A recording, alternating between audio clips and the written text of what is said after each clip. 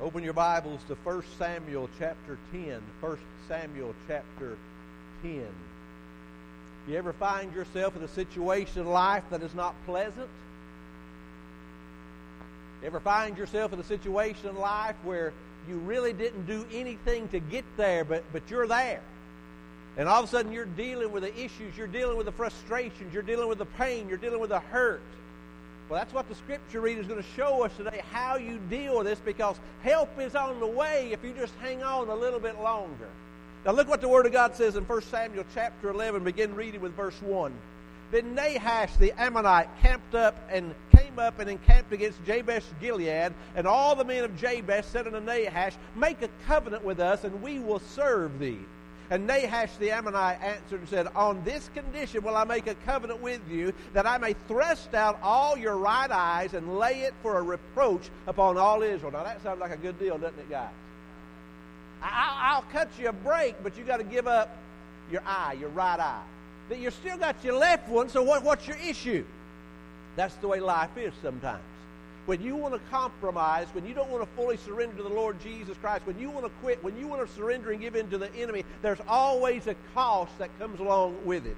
And the elders of Jabesh said unto them, Give us 7 days. I can't believe they're even thinking about it, can you?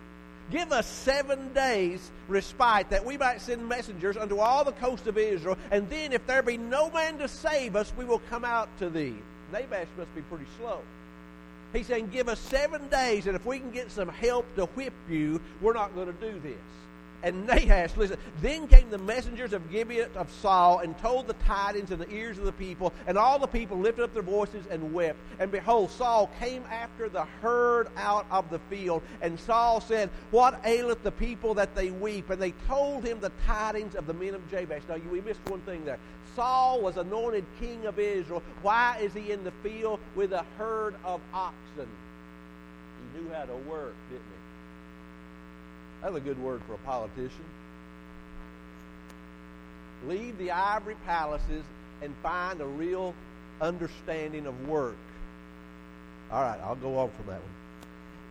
And the Spirit of God came upon Saul, and when he heard those tidings, his anger was kindled greatly. And he took a yoke of oxen and hewed them in pieces, and sent them throughout all the coast of Israel by the hands of the messengers, saying, Whoever cometh not forth after Saul and after Samuel, so shall it be done unto his oxen. And the fear of the Lord fell on the people, and they came out with one consent. And he numbered in Bezek the children of Israel, there were 300,000, and the men of Judah 30,000. And they said unto the messengers that came, Thus shall ye say unto the men of Jabesh Gilead, Tomorrow, by that time the sun be hot, ye shall have help. I was going to tell you, whatever you're going through, hang on a little longer.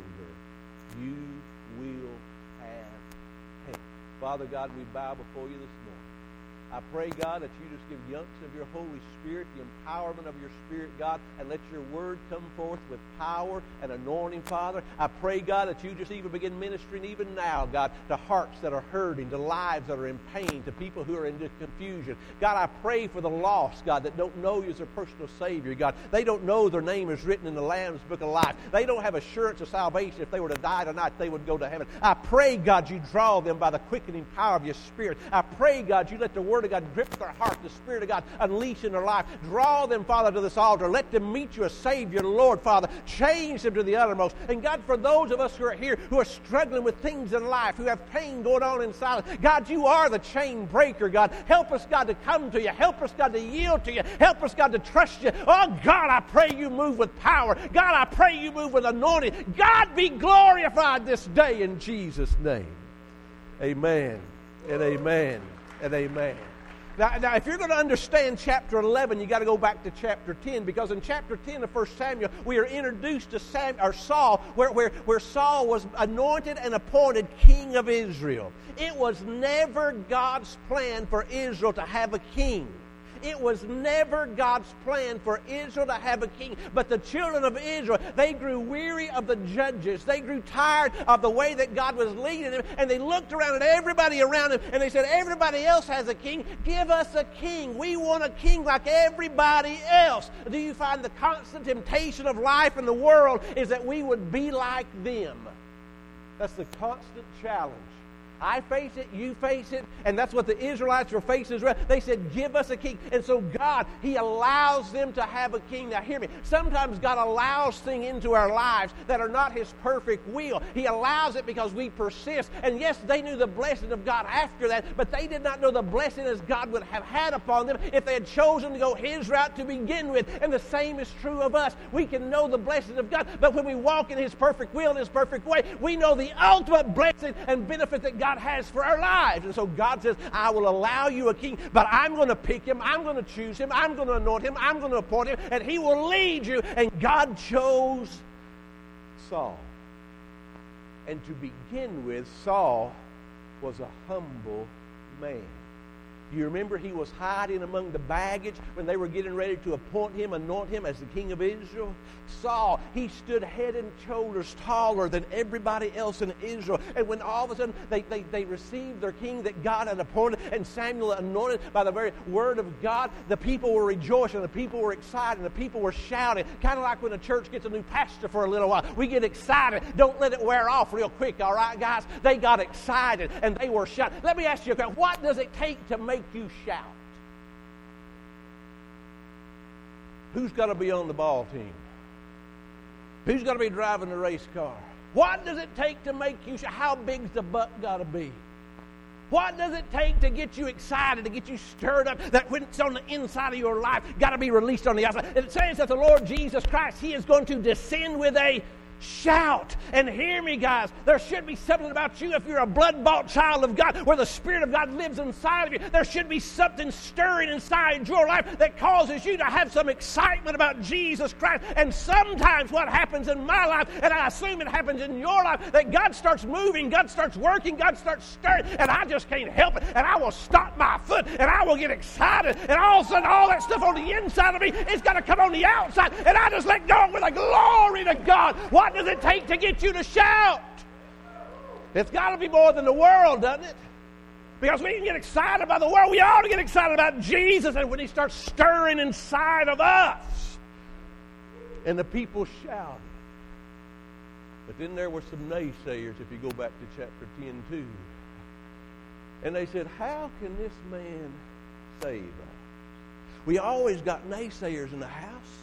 We've always got those folks that want to cast doubt. We've always got those folks that want to cause an issue. We always have those people that want to cause a stirring that's the wrong way. And man, don't be a naysayer.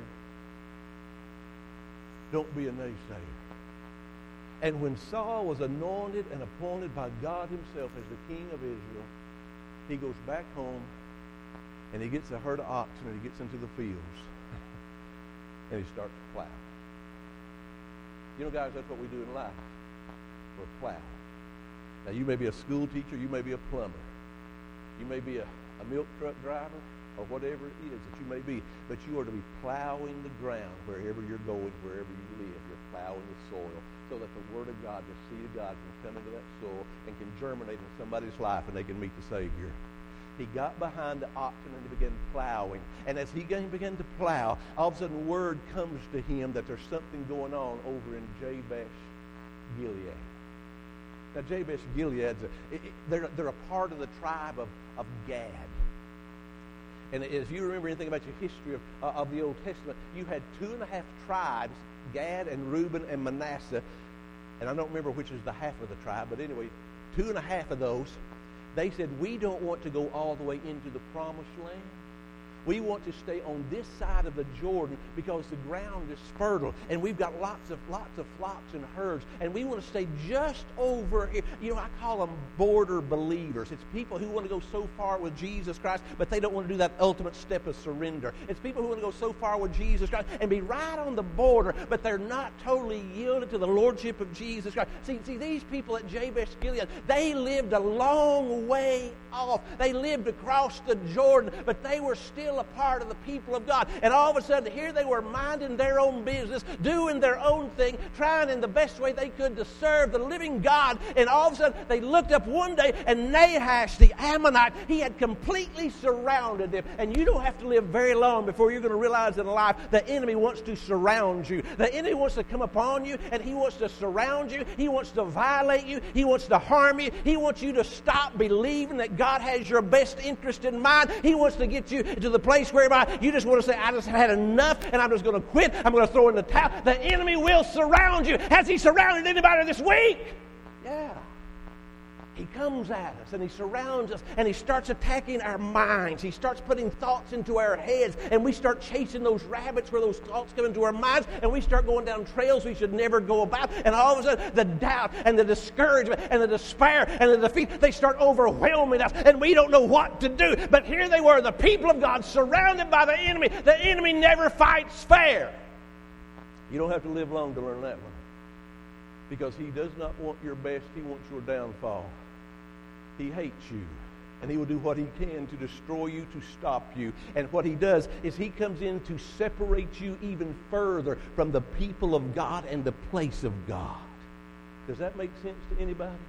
Because you see, when he gets inside your head and he starts throwing these thoughts inside your mind, all of a sudden you start pushing away and you start pulling back. Oh, you still show up for church every now and again, but all of a sudden there's this pulling away, there's this pushing back, and in your mind there's this battle that's raging, and you don't know how to handle it. Why? Because the Word of God tells us, teaches us, commands us, we are to take every thought captive to the glory of God. And that which is not of His glory, we need to put it aside. You know, God has made us in such a way where we cannot think two thoughts at the same time. That's a blessing.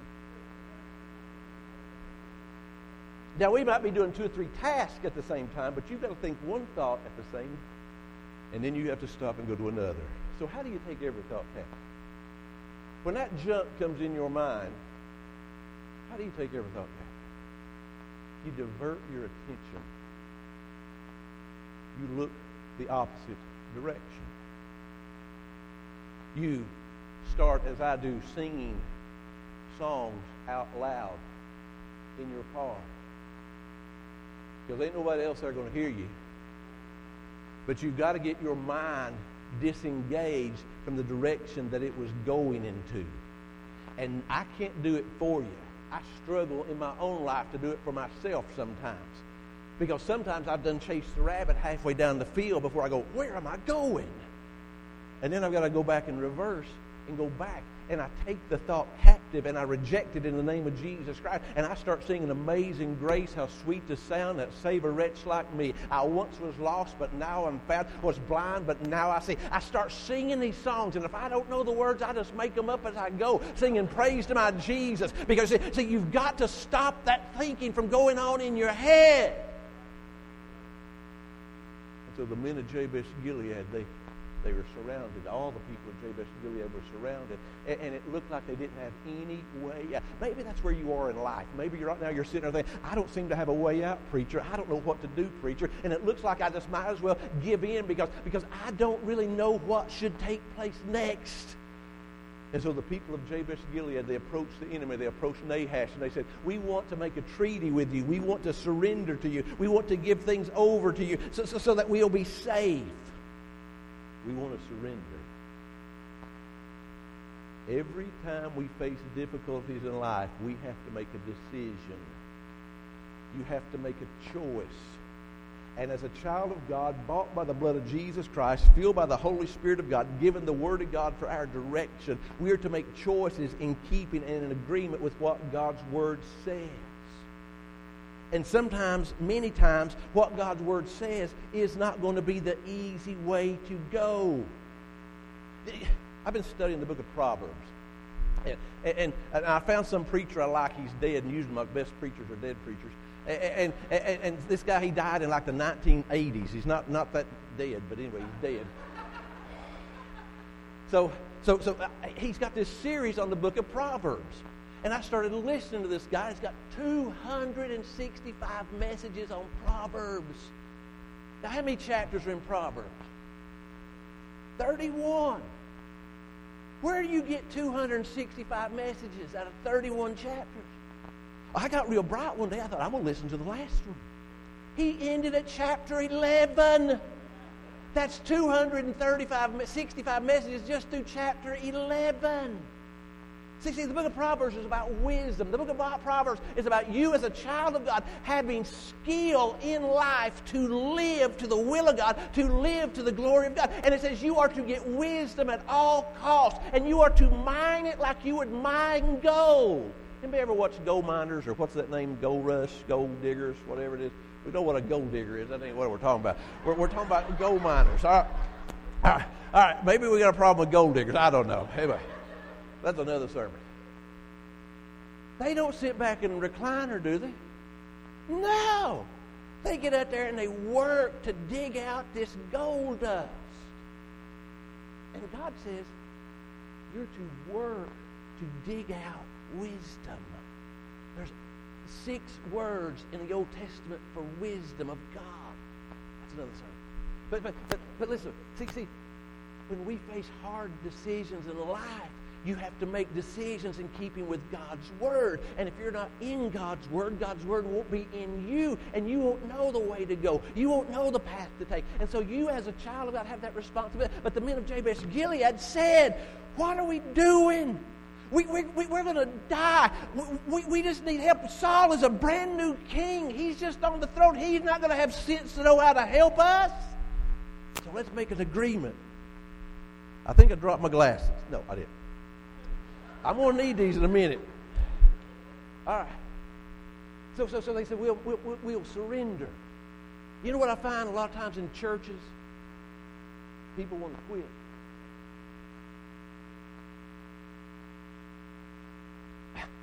What are you going to quit to? I mean, Jesus looked at Simon Peter and said, thou hast the words of eternal life. And Peter said, where are we going? Where are you going? I don't care what has happened in our life. Where are we going?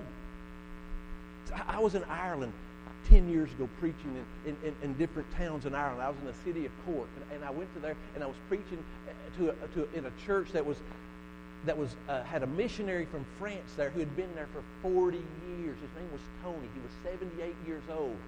And he and his wife, they had been there for 40 years in Ireland, and I was preaching in their church. Well, the government had come in and taken their church property by, is it eminent domain or something like that? And they paid them for the property. They're 78 years old. They no longer own a building.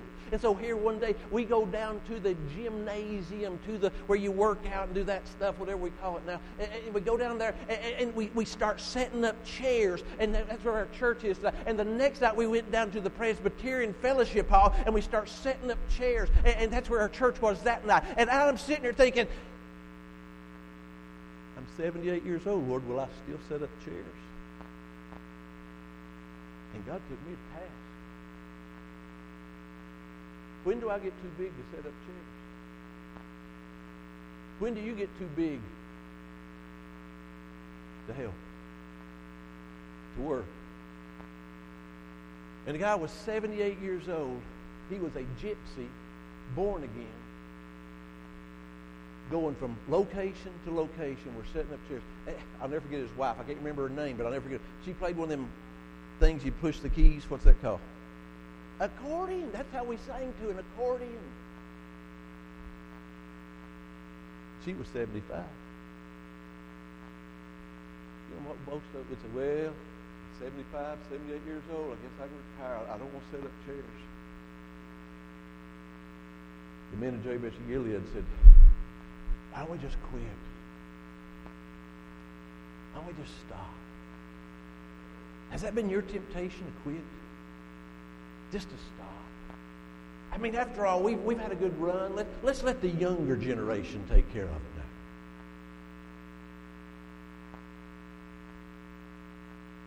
Why you quit? If He has the words of eternal life, you can't. See. So they said, we want to surrender. And Nahash said, all right, line up all your men. And if we're going to surrender, I'm going to gouge out your right eye. Now, that doesn't sound real pleasant, does You still got, you left them. You got two. You or I, none of us can afford to live with half the vision. Is it? And sometimes we get so accustomed and accommodated to the world, we don't live with the vision of God. We live with half of the vision. See, in this time, all the men of Israel, 3 times a year, they were required to go to Shiloh. They would meet every year, 3 times a year. And can you imagine the men of Jabesh and Gilead having surrendered to Nahash and having had the right eye gouged out? And they show up for this meeting, this retreat, whatever you want to call it. They show up and they're standing there with all the men of Israel. And one guy looks over there and says, "You're Jabesh Gilead, ain't you?" How'd you know? Because you're marked. See, guys, the world and sin leaves a mark on us. And the enemy leaves a mark on us when we surrender. And we may think everything's fine and nobody can pay attention. But guys, there is going to be some type of an issue that takes place that's going to mark you when you choose you want to surrender and you don't want to live by faith. You see, you've got to stand before holy God. You've got to yield yourself to Christ Jesus. And here's what's happening today in America. The enemy has surrounded Bible-believing, Bible-preaching churches. And he seems to be saying, you ain't going to win, you might as well quit. And all across America, a lot of them are quitting and they're compromising. And they say, well, they don't come to your style of preaching, preacher. They don't like how you do it there, preacher. Listen to me. It doesn't matter if they like me or not. You still stand on the Word of God, and I still preach the Word of God, because it is the only hope that I have and you have and this country has. You understand that at some point in life, we have got to learn how to get angry at sin, and we got to get angry at what sin is doing to us as a people, as a nation, as a country, and we've got to stand up and say, that's not right. And I'm not trying to make you mad. I'm not trying to offend you, but that's not right.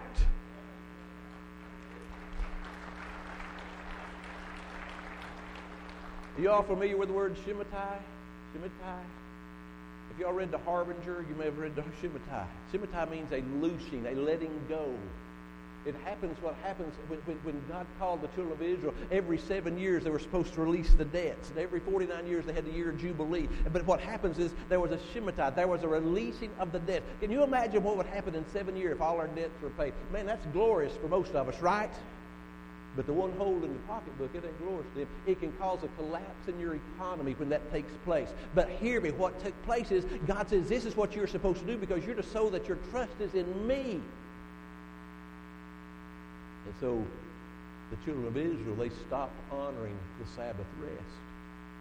And if you'll read in the book of Chronicles, the reason they went into Babylonian captivity for 70 years is God says, for 490 years you did not honor the Sabbath rest, and therefore I'm going to get my Sabbaths. And for 70 years they were in captivity in Babylon.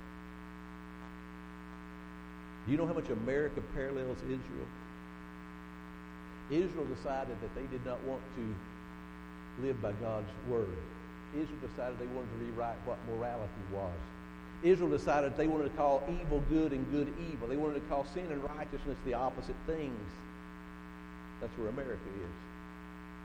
And there's going to be a releasing by Almighty God,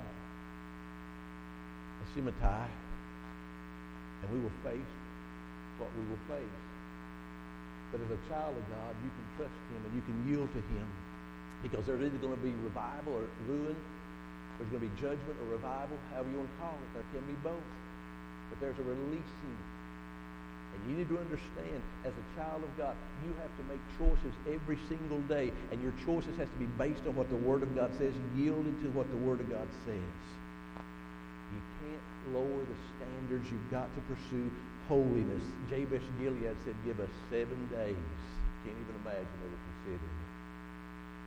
Give us 7 days. And I'm assuming Nahash is sitting there thinking, Saul's a brand new king. He's not got time to get an army together. He already had dissension in the ranks. If you read that story in 1 Samuel chapter 10, he's not going to be able to help them. But so he agrees, I'll give you 7 days. And so the men of Jabesh Gilead, they put their heads together and they kill a couple of their guys. They said, you get out of here somehow, some way, and you get down into Israel and you find Saul and you tell him what's going on. You tell them that we're surrounded by the enemy. You tell them that we feel like we've been cut off from the people of God. You tell them that we have no hope, and if we surrender, they're going to gouge out our right eye. If you can help us, let us know. But you go now.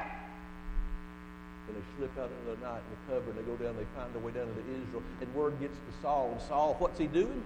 He's behind the oxen in the field. And when he hears what's going on, I don't know if I understand verse 6, but I believe it. Look what it says in verse 6.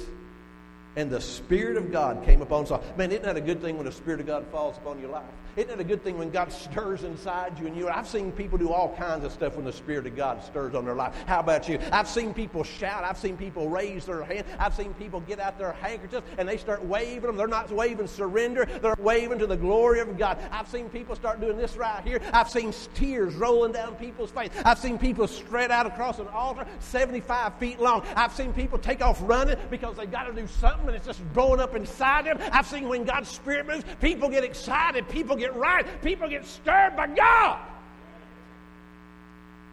So you read verse 6. It says, and the Spirit came upon him, and when Saul heard those tidings, his anger was kindled greatly. He got mad. You gotta get mad at sin. That's the only thing we have a right to be mad at, angry at, is sin. Because look what the damage it does to lives. I don't know what this county has, what this city has, but where we have been living, we have the number one meth problem in the state of Tennessee. I've had kids who've grown up in my church. One right now, wonderful young man. He's in the state penitentiary. Got a 15-year sentence. Drugs. We got to get angry. We got to stand on the Word of God.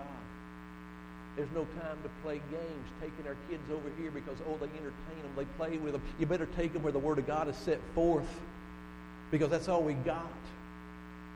This is not something that's novel, that we're trying to be cutesy about. But we've got to understand there is a cost, my friends, when we don't realize what the Word of God means to us and we don't stand upon the Word of God and yield in our lives completely to what God's Word said. And so here it is, Saul. He hears what's taking place, and anger comes into his life, and he's mad at sin. And as children of God, we've got to get mad at sin and say, enough is enough. And he took those oxen that he was behind, and he slaughtered them, he sacrificed them, he slew them. And then he said, if you don't show up here and get ready to go into battle to help the men in Jabesh and Gilead, the same thing could happen to you.